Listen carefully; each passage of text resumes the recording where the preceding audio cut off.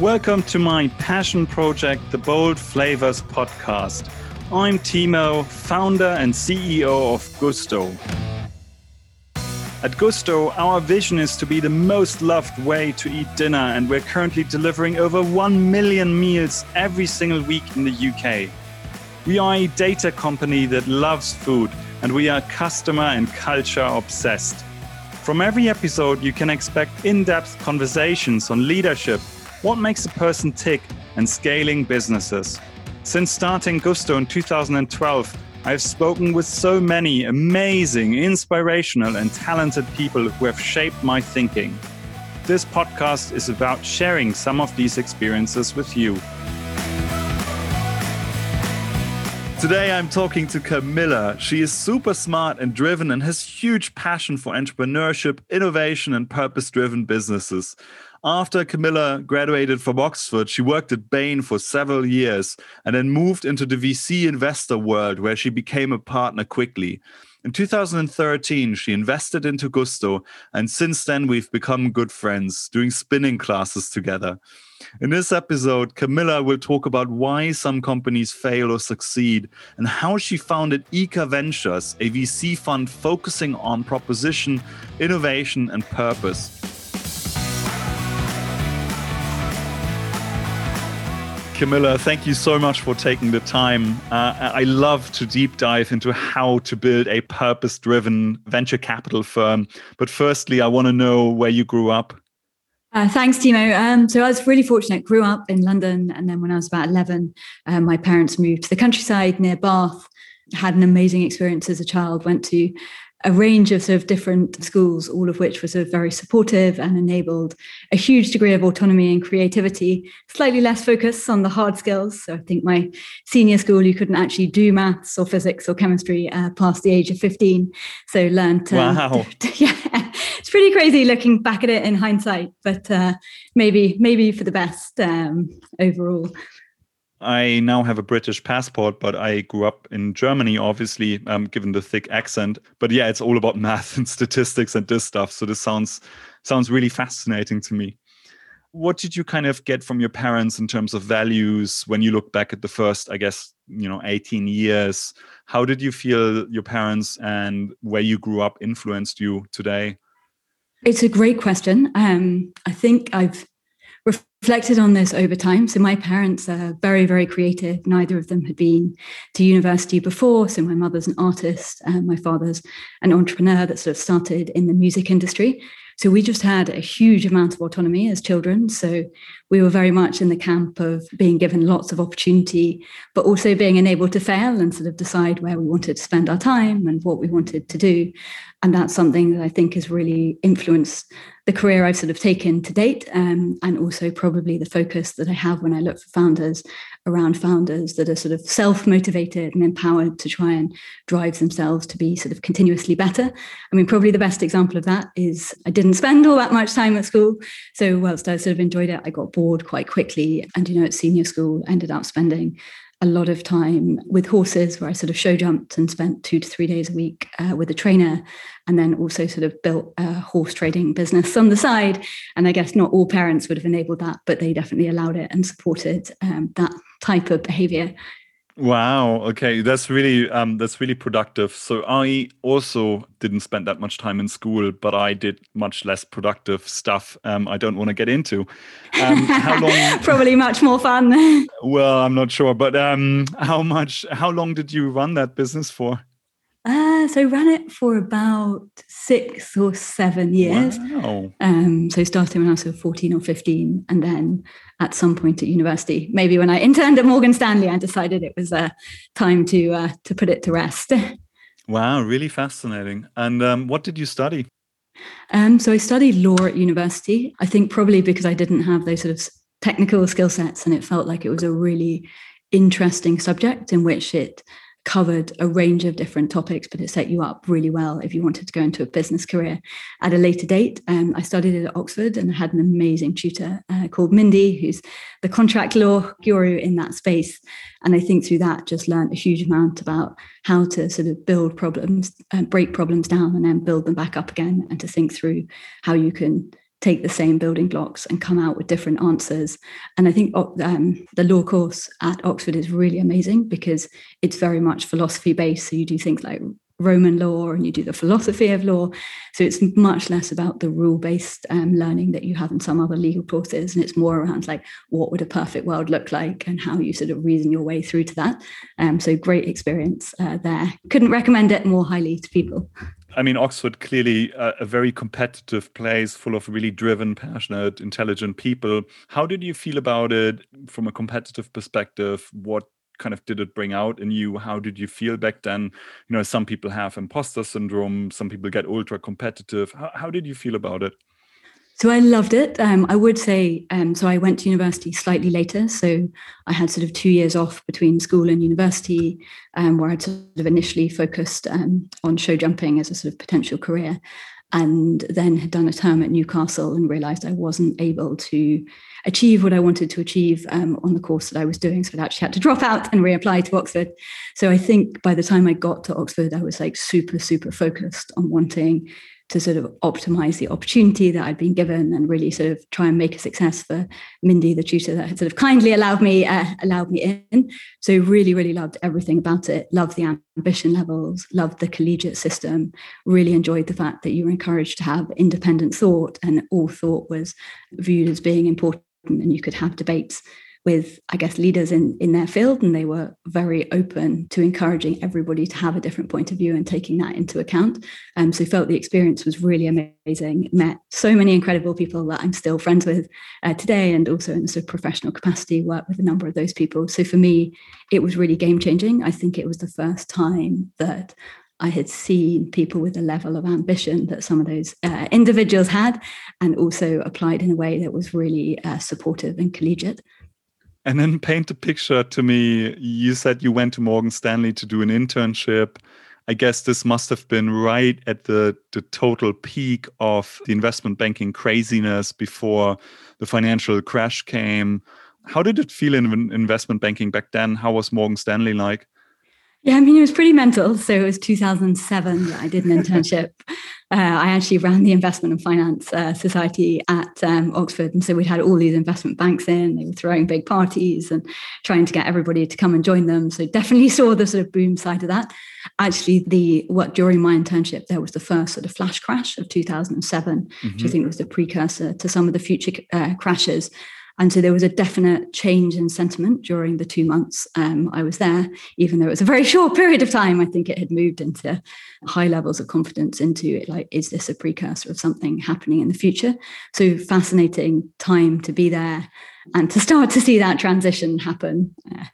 So you're clearly much smarter than I am. I didn't see the signals, so I happily joined investment banking in 2008 when it was too late, and joined pretty much at the trough, which was a different experience. So you then decided to leave, or I guess it was an internship, but you then started at Bain. Why did you think banking was wrong? Why consulting? Yeah, it's a great question. I definitely thought about sort of both of them. So I spent some time sort of considering both routes. I think one moment, I guess, really stood out for me. So I knew long term that I wanted to be sort of involved with businesses, thought that was most likely to be in the investing route. And I remember sort of speaking to an MD at the time, and we were putting a number into the model, and I was asking him why that number was going into the model. And he was like, so that we get the output that we want, the number that we want. And I was like, wow, this is like really not inspiring. Like, I'm not great at modeling. Like, I was really excited about learning about drivers of business. And then I remember my interview at Bain, and it was all around like case studies and drivers of business. And they were very much focused on that sort of principle of value creation. And so ultimately decided to join them, and really glad that I sort of spent the early part of my career there. But definitely luck rather than design, I would say. So I taught statistics at university. I read every book by Damodaran, who's like the New York Stern professor on valuation. And I really believed valuation is science. And then I went into banking, and I was literally told, this should be the outcome. Now go and spend 100 hours on back solving this so that the model says exactly that.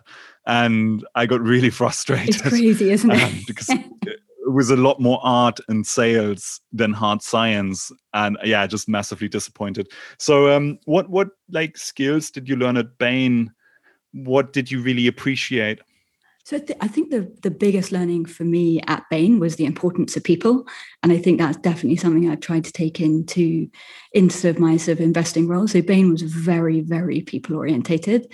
And I remember speaking to sort of HR at some point, and they were like, we have a process for hiring people where we genuinely believe that every person that joins the firm can be very successful.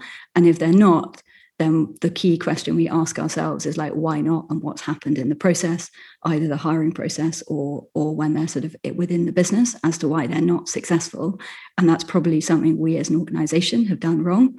And so I think that's always really, really stuck with me that, you know, despite the fact it's, a relatively large company and it's a very high performance culture, they were really focused on understanding individuals and trying to put a process around both hiring and then supporting them once you're in the firm.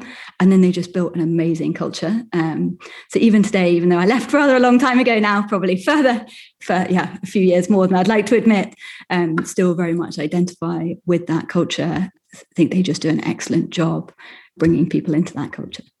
Yeah, I mean, I'm usually fascinated by Bain's focus on people. And every person you meet has that kind of shared mindset, getting the best out of people, decoupling results from performance and really creating that performance culture. And I guess just culturally, so Morgan Stanley versus Bain, what was kind of the biggest takeaway? So I think the biggest takeaway is I think at Morgan Stanley, people are often viewed as a resource. So whilst it was a good culture and there was lots of learning opportunity, I think there was also sort of a difference in mentality around like how people were treated. Whereas at Bain, it was very much focused on a high performance culture, and they were very clear around you needed to perform. And there was like a very stringent approach to reviews and feedback. But at the same time, they really appreciated individuality and creativity. And you could see that in the sort of background and diversity within the teams at all different levels. So I think that was something that I really sort of took away from that you can be a high performance culture and everybody can be different and individualistic, different and have sort of individual perspectives, or you can be a high performance culture where you're very much like a cog in a wider organization. It's a really powerful point. We should talk about that in a second. And why did you then decide to leave and where did you go? So I guess when I first started at Bain, I'd only planned on staying 2 years and I ended up staying 5. So it was definitely a difficult decision to leave. I was really fortunate whilst I was there. I spent some time in San Francisco and Bain, which were truly formative for me. I think the time in San Francisco just rebased my level of ambition and it opened my eyes to what was actually possible. So whilst I was there, it was in 2012. So we had sort of Dropbox and Uber and Square and all these amazing companies into the office to sort of have strategy sessions with. And it was really the first time that I think I had seen that the power that technology had to change industries. And I found that incredibly inspiring. And I really wanted to be part of helping to make that happen in the UK. So when I came back, I sort of started speaking to some headhunters about making a move in this direction. Was super fortunate, got introduced to MMC Ventures, which is a UK, well, you know MMC very well. And still remember today, I had an interview with John, who was one of the managing partners, and he talked about wanting to create the UK's leading venture firm and was absolutely desperate to join them and had a really great time working sort of closely with John. I think Gusto was actually my first investment working with John, and then made a few more after that. And how did it play out? You obviously then sat on, 5-6 boards, you led lots of investments. Before we go into the success, I guess I'd love to hear on a no-name basis what you learned from failure. Yeah. So we learned a lot from failure, as you know, because you're sort of very close to the sort of MMC portfolio. It's quite a big portfolio. And I think individuals are given super high autonomy at a very young age. And so that means that there are companies within the portfolio that have been through more sort of challenging periods, and there's been some churn in the team. And so I learned a few different things. So I think on the really like positive side of things, I learned the importance of patience. And Bruce, the managing director there, is incredibly patient. And, if he believes in the thesis, he'll continue to back companies for a really long period of time, probably beyond a stage where many other people would have sort of lost confidence in those companies. And a number of those companies have now gone on to be incredibly successful. So that was sort of one like key learning I took away from that. I think the second thing that I learned from like managing some situations that were slightly more challenging was about the importance of being structured as a company and not a startup. And what I mean by that is being like disciplined from day one about things like reporting and management of cash, because a lot of the more difficult or challenging situations that I encountered were when some of the basics just weren't in place within those companies. Whereas the companies that went on to perform and perform sort of better generally were very strong on some of those like hygiene factors from a very early stage, and they operated like companies from day one rather than startups. Definitely something I remember with you and James. I know you still remember having a chat around unit economics and your like ruthless discipline on how they were going to improve over time.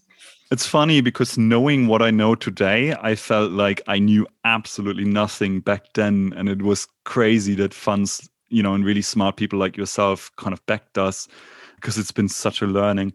And I guess just building on your point, you don't have this immediate feedback loop. I guess in sometimes, it takes 3-6 years until you actually understand if a company is succeeding. At what stage after the investment do you build up this gut feel, this intuition? How long does it take? It's quite situational. So I think of the investments that I've been involved with, I think there's a very small number of them that I think you gain very high confidence on very quickly post-investment. And that's because I guess they operate in an incredibly disciplined way, and you can see the growth starting to come through, and they're hiring just an incredible quality of people, and that quality just continues to increase, which I guess feels like a good leading indicator of sort of future success. And then the really big questions come down to sort of market and access to funding. So that group of companies, I think you gain confidence relatively quickly in. Then there's a group of companies where 2 or 3 things will be going really well and you'll be like really excited about, but then there'll be a couple of like very big unknowns, and that can either be in the sort of hiring side of things, or it could be the unit economic side of things, or it could be a sort of change in market or competitor landscape that means that you think they still have the potential to be huge outliers, but there's like a couple of big levers of uncertainty that you sort of revisit on an ongoing basis. And then there's a segment of companies where I think relatively soon after investment, you realize that you maybe didn't uncover every skeleton in the closet during DD. And those companies, are more challenging. Yeah, I can only imagine. And what is the commonality of personality traits you're looking for in people when you invest in them? Yeah, so one of the questions I was going to ask you about was related to that. So I think one of the big traits that we look for, and it's very much from the experience that we've had working with you and people like Aaron from Bloom and Wild, is a constant desire to learn. So, I always remember that early on in our investment, you sort of went into the sort of Cambridge exec MBA. Don't think I've ever actually asked you like why you decided to do it at that time. So I really believe that the greater the uncertainty, which is certainly the case for any startup, the more you need growth mindset, low ego, high humility, a really deep understanding of believability, i.e. what is it that you know and what do you don't know, and who are the best people to consult. Because ultimately, X and X is pretty small, and you need a lot of other people who figure stuff out and who are smarter than you are. So like in the early days, I felt like, one, I really need to equip myself to be the best possible CEO I can be. And that means learning and exposing myself to the outside world, despite a very, very challenging week in terms of hours. And 2, I also felt like I had to role model this to some extent and to tell people that this is really, really important. So over the last couple of years, I've done the executive MBA in Cambridge, but I've also become a coach. I did a 1-year diploma course. I've been on various boards, mainly to learn. And I still feel like I'm on day one. I'm not a very good CEO. I used to be a founder. Now the jury is still out whether I can scale as a CEO. But I'm certainly very, very, very committed. And I feel massively privileged to have the job I have. So I do everything I can to almost think about this like an athlete and think about how I develop my skill set. How do I need to shift my time from doing to thinking, to be very focused on impact. And I guess the executive MBA was one thing. Would I recommend this to other founders? I'm not really sure. It really depends on you. I met some amazing people I love and I'm still friends with. And I learned a lot. I got a coach, my first coach. Since then, I've worked with 8 different coaches. So, you got to decide what works best for you, I guess. I've always thought it was really interesting because it felt like it was a time you were just so busy, and it was always something that stood out as being incredibly impressive that you had taken the time that early to invest in sort of future skills. And I guess that's something we're now very focused on when we look at sort of founders is, do they have like an ongoing demonstrated desire to learn and continue learning? And then are they aware of sort of strengths and weaknesses and what their super strengths are, and then where they should hire to sort of support on the areas they might not be as strong on. And then we're also increasingly focused on some aspect of sort of demonstrated success as well. And I'm not sure if I ever told you this, but when we first made an investment into Gusto, we used to ask a net promoter score question around, would you ever work with this individual again and why? And I still remember that in the ones we did for you, they all came back as 10. And so that set a new benchmark of what we needed to look for. Whom did you actually ask? I can't remember that. Not on a name basis, but I'm just curious, like, did I give you referees or? Yeah, so you gave us references of individuals that you had worked with before. And it was really helpful because I think people can always give soft answers, but when you ask them around the NPS, you normally get a very honest view of what people actually think. That's really fascinating. And do you think great founders are visionaries or execution kind of machines or coaches or something else? We debate this a lot, and we haven't, I'd say we're sort of early in, we're still learning around what the different types of founders are. So I don't think there is one type of successful founder. I think there's many different ways that you can build a business to be successful, but you need to have those traits about constant learning, development, desire to improve, and I guess sort of desire to win as well.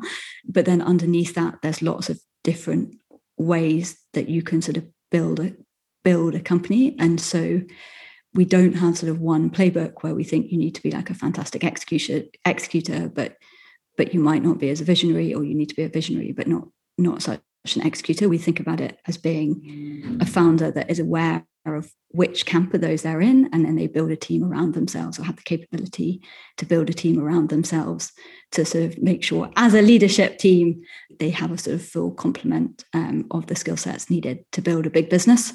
I think historically, and within our existing portfolio, we have focused more on investing in sort of execution-led founders rather than sort of visionary-led founders. But I think there's always been a vision, but they've always focused on execution first. But there's definitely different ways of building out businesses and being great founders. Yeah, really fascinating. And I guess moving slightly from the founder to the board dynamics, you sat on so many boards over time. What kind of, I guess, constitutes a good board? What are the conditions that bring out the best in people? It's a great question. I think it really changes by stage. So at a very early stage, I think the board is really there as a sort of founder sounding board, and to sort of help with some of the both strategic and tactical decisions, but it's generally quite informal and is very much there to help the founder think about like what the next sort of 3 to 6 months looks like. As the business starts to scale, I think you start to get a very different dynamic come through, where there's much more need for those boards to be structured. So great quality board materials, often pre-reads, often founder discussions with board members before to make sure there's a high alignment, and then a focus on 1 or 2 points of discussion on that board, and less focus on sort of reporting, which you definitely can see in some boards. There's like limited strategic discussion. There's lots of discussion about the sort of numbers, which especially as you're starting to scale, I think becomes less helpful from a board perspective. And then, as you were saying, the sort of stage you're going through at the moment, I think there is a point where boards can end up with too many investor directors on the board, and that really detracts from the sort of board's role as being a sort of strategic function, and also sort of holding the sort of founders to account, but without having an agenda that might not be always 100% aligned with what's best for the sort of company at that point in time. What's kind of the single worst behavior you've observed that shuts down board discussions?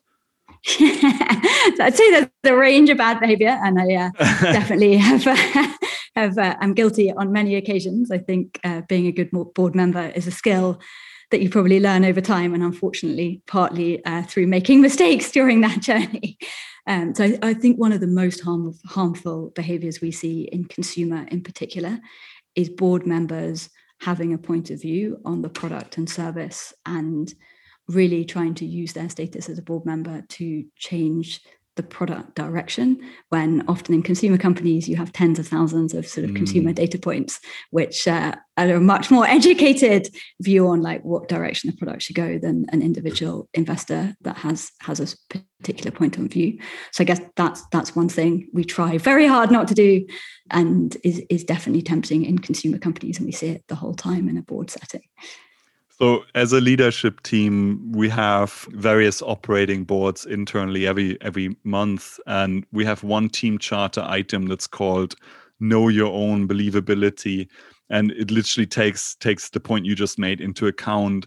And we really, really try to avoid that behavior of me search, i.e. I had this issue last week, my friend told me this, and it's just not helpful to anyone at all. So it's a great example. Thank you. Have you seen that on the boards that you've worked with as well? Or what's the biggest challenge you've encountered? I think I've been like extremely blessed. I've learned so much from really generous people who've invested time and also capital to mentor me and the company and the team. Some of the best things I've seen are definitely around humility, ability to listen, think deep, listen more than you talk, to be ultra focused on what's the root cause, what's the symptom, sanity versus vanity. Are we discussing at the right level, right altitude, right time frame, strategic versus tactical? So I feel like there's a whole good boards are not working in the board, they're working on the board, and they constantly go into this meta layer, thinking about the thinking almost. And I guess, I mean, the worst situations I've seen, I fortunately haven't seen many times, is I guess when people get aggressive or forceful or interrupt people, or if there's too much me search, as you just said, i.e. people really, having massive conviction that we should do X, Y, Z, whereas increasingly a board should be about, corporate governance, decision-making principles and frameworks, not the actual decision. It should be about capital allocation and not about projects or problems, right? It should be about the people and the capability and the capital allocation. So the more you can extrapolate and elevate topics, I think the better. The more you get sucked into what about project B? What about competitor D's initiative? Like the worse it gets, because you're discussing at the wrong end of the spectrum. Yeah, definitely. Then it's more of a sort of management KPI discussion. What I would say is just that it requires a huge amount of discipline from everyone and commitment to making boards great, and pre-reads that are good at signposting what we want to get out of this. Is this inform, decide, discuss, like what's the purpose of the session, and then being very concise. And then just switching topics slightly, you had a very successful career at MMC. You became partner, you progressed really fast, you had financial success. But then you decided to leave, and ultimately you decided to set up your own venture capital firm. I just want to be slightly provocative here, but if you look at today's world, there is a wall of capital. You've got quantitative easing, low interest rates, literally $1 in $5 being printed last year. So arguably there's 10 times more competition today than when you joined MMC. So does the world really need a new VC fund? So there's different types of VCs, but in the micro VC space, which is the space that eCare, the fund that I set up is in, so sub £100 million fund, I think there's always an opportunity to carve out a sort of specific space where you can work really closely with founders that are sort of mission aligned to what you as a fund want to do. And I guess over time, when you look at venture in Europe and in the UK versus the US, on a sort of GDP basis, we're still relatively underpenetrated through versus the US, which sort of suggests there's still more opportunity to be investing in this asset class. Can you share a statistic on that? I'm fascinated. Yeah, I can. I might have to send that to you afterwards. Don't worry. Yeah, don't worry. Sorry, don't have the exact statistic. I always love these numbers. Let's move on. And I'll send it to you because they're quite interesting. But I think it means that we think there still is opportunity in the UK to carve out a new sort of space as a venture firm. And then I think we're trying to do a few things differently that's actually quite underserved from the existing venture community. So one is actually the focus on consumer. So a lot of the early stage or newer funds that are emerging are focused on sort of B2B software, which has less volatility. And a lot of the funds that have historically been incredibly successful in consumer, so funds like Index and Excel, fund sizes have gone up so much that they're investing at bigger check sizes at later stage. So we think there is a sort of niche within the market at the moment, despite all of the capital to be focused on consumer technology. The second point is that we sort of raised the fund focused on a thesis that we call shared value, which is building companies with profit and purpose in mind. And that's something, I guess, when we first started raising the fund, it was a relatively new concept within the sort of venture ecosystem. I think over the last 2 years, it's gained a huge amount of traction. But we really believe that there's the opportunity to be the leader in that space and be the go-to fund of choice for founders that want to build in that way. I guess we're still really early in that journey. But there's some exciting early signs that thesis resonates with the types of founders that we want to back. And then the final thing is around founders. So our experience from both MMC and then mine at Burda was that the process that a lot of investors go through for deciding which founder, or when you have the opportunity to, how to evaluate founders, is often very gut-led. And we felt there was a real opportunity to be data-led in the approach that we take to that. Still very nascent, that concept. We're hoping to improve it over time, but feel that through having that hopefully more objective process, we'll be able to identify founders that other funds don't automatically see as high potential, and therefore will be sort of have the opportunity to invest in amazing individuals where not everybody else is trying to invest into them at the same time.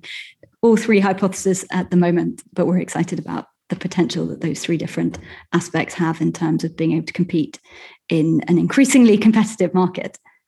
Yeah, really fascinating. So barriers of entry down, some commoditization of VCs, and what you just described sounds like differentiation through value propositions or focus on consumer shared purpose, but also innovation. So founders, evaluation via data. Really impressive. And I love to see how the thesis plays out. I'm obviously a massive, massive believer in you and John and the team. So I'm sure you'll succeed. But it's just fascinating to see how these markets play out. And where do you think are we in the cycle today? So it's something we think about a lot. And I wish we had a crystal ball to give you a really great answer to that. The market definitely, the venture market, I guess the whole investment market definitely feels like it's at the top of the cycle from a momentum perspective, from a valuation perspective, from a multiple perspective. Having said that, I think coronavirus in particular has led to a sort of once in a lifetime shift in terms of consumer behavior and the accelerated use of technology, which means that in the sort of venture space, particularly that's focused on investing in sort of new types of technologies and models, we might actually just be at the start of a new wave of innovation, which means that run continues for an extended period of time, possibly longer than it has in the past. So I guess how we're thinking about that as a fund, given we don't have a crystal ball, is to sort of deploy sensibly over the next 5-year period, not to sort of invest too early in our investment cycle, and not invest in anticipation of a crash. So we're trying to make sure that we're just very disciplined and sort of try and maintain a good cadence. So whichever direction it comes out in, the portfolio comes out strongly through the other side. Yeah, it's really fascinating. I mean, it's such an unfair question, and it certainly feels like prices are high relative to any traditional measure, and prices seem to be discounting unsustainable conditions. And I guess you have so many more buyers in the market, driving asset prices up, capital is available. at huge scale. But then, as you said, there's this huge, I guess, acceleration in existing trends caused by COVID. The world is moving online. You've got new technologies. So it's really, really hard, I find, to predict what will happen in the next X years. And I mean, my job is not to predict the future anyways, to the extent your job is. I don't know. We also, I think predicting the future in terms of capital availability and market is just so difficult.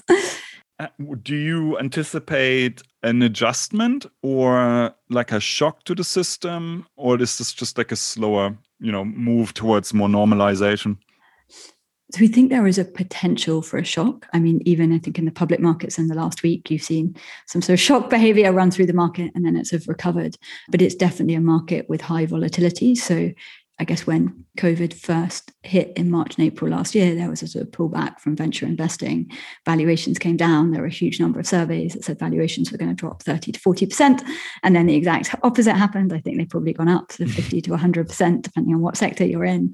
And so we would anticipate that at some point there is a slight correction, just from the perspective that I think Series A valuations have gone up 3 to 4x over the last 4 or 5 years. And so it feels like it's definitely the point where there might be space for a correction, but that could potentially be short-lived as people realize that there is just so much opportunity created through this sort of dislocation and like change in behavior. So we're not quite, so that's a long way of saying we're not exactly sure right now. No, sure, and it's a bit unfair. A more educated answer. It's a bit unfair to ask. I'm super intrigued by the shared purpose point. So I love how committed to purpose, sustainability, decarbonization you are. Talk me through the shared purpose mission at Ika Ventures and how you actually filter companies based on that. Yeah, definitely. And I would say a huge thank you to yourself for really helping us think through some of these points, both sort of during our fundraising journey, but then also through the work that you've been doing at Gusto in terms of reducing food waste and then increasingly focused on packaging. That's been a massive part of our inspiration for the thesis.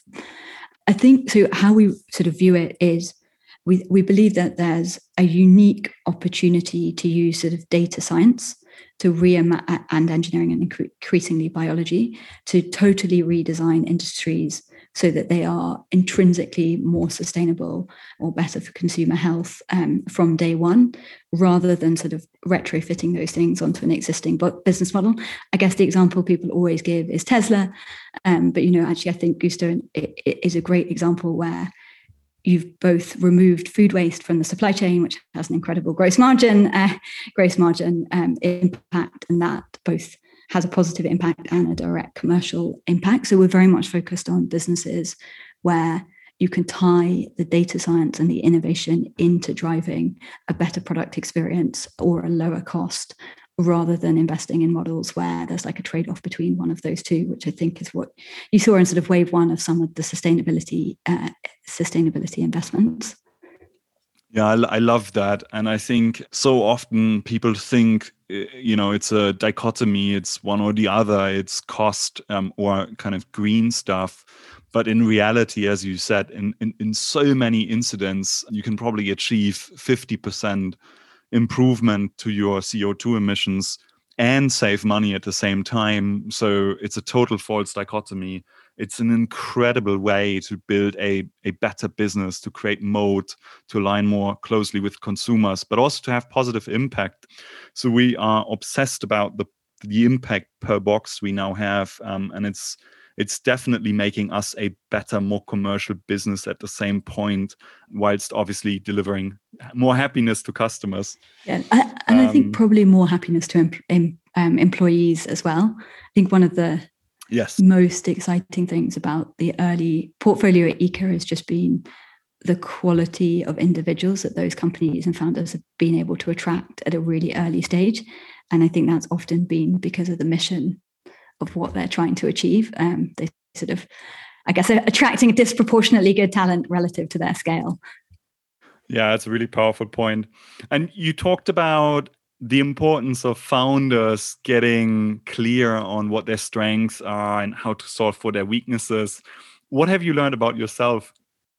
A few of the, I guess, the sort of key takeaways I've taken about myself is that I really enjoy working in a very independent and autonomous fashion, which works really well in a venture context, but probably would work much less well in an environment where you were building a big team. And so, I think I spent some time considering whether to be an operator or to stay in venture, and realized that my skill set was definitely suited towards sort of investing rather than operating. I think a second really big thing that I've learned about myself that I have to spend a lot of time all the time trying to improve and get better at is to be constantly open-minded. So I would never forget when I sort of sat in a room with a whole load of people talking about Uber. We were doing a strategy session with them. And I remember thinking to myself, wow, like, why would anyone invest in a taxi business? Like, that just makes no sense to me. And I always remember that. So every time I think something is really stupid, I just have to remind myself that someone has a unique perspective, and there's a reason they have that perspective, and try to understand what that perspective is and sort of look through the lenses of how big that could be, taking into account that perspective. So that open-mindedness is something I like work on all of the time. It's really powerful. Funnily, behind the mic I'm speaking into, I have this huge printout that says, "Assume you are wrong," because so many times, as you said, it's about biases, it's about different assumptions. It's about suspending judgment. Somebody says something in an impolite way and you kind of miss the message because you're listening on a relationship level. So one of my biggest learnings has certainly been around the power of really obsessing about the truth and just assuming all my assumptions are wrong and going deep into why people say stuff, which has been fun. Yeah, and I don't know how you find it, but I definitely find in those moments of when you're at your sort of best self, it's really easy to do it. And then the days where you're just trying to get through things, or you're maybe not at your best self, it's really hard to continually make sure you do that.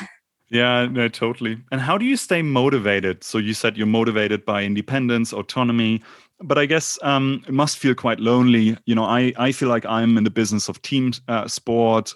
It's all about the team. It doesn't matter what the individual does as much. It's about systems, processes, structures, team charters, conditions.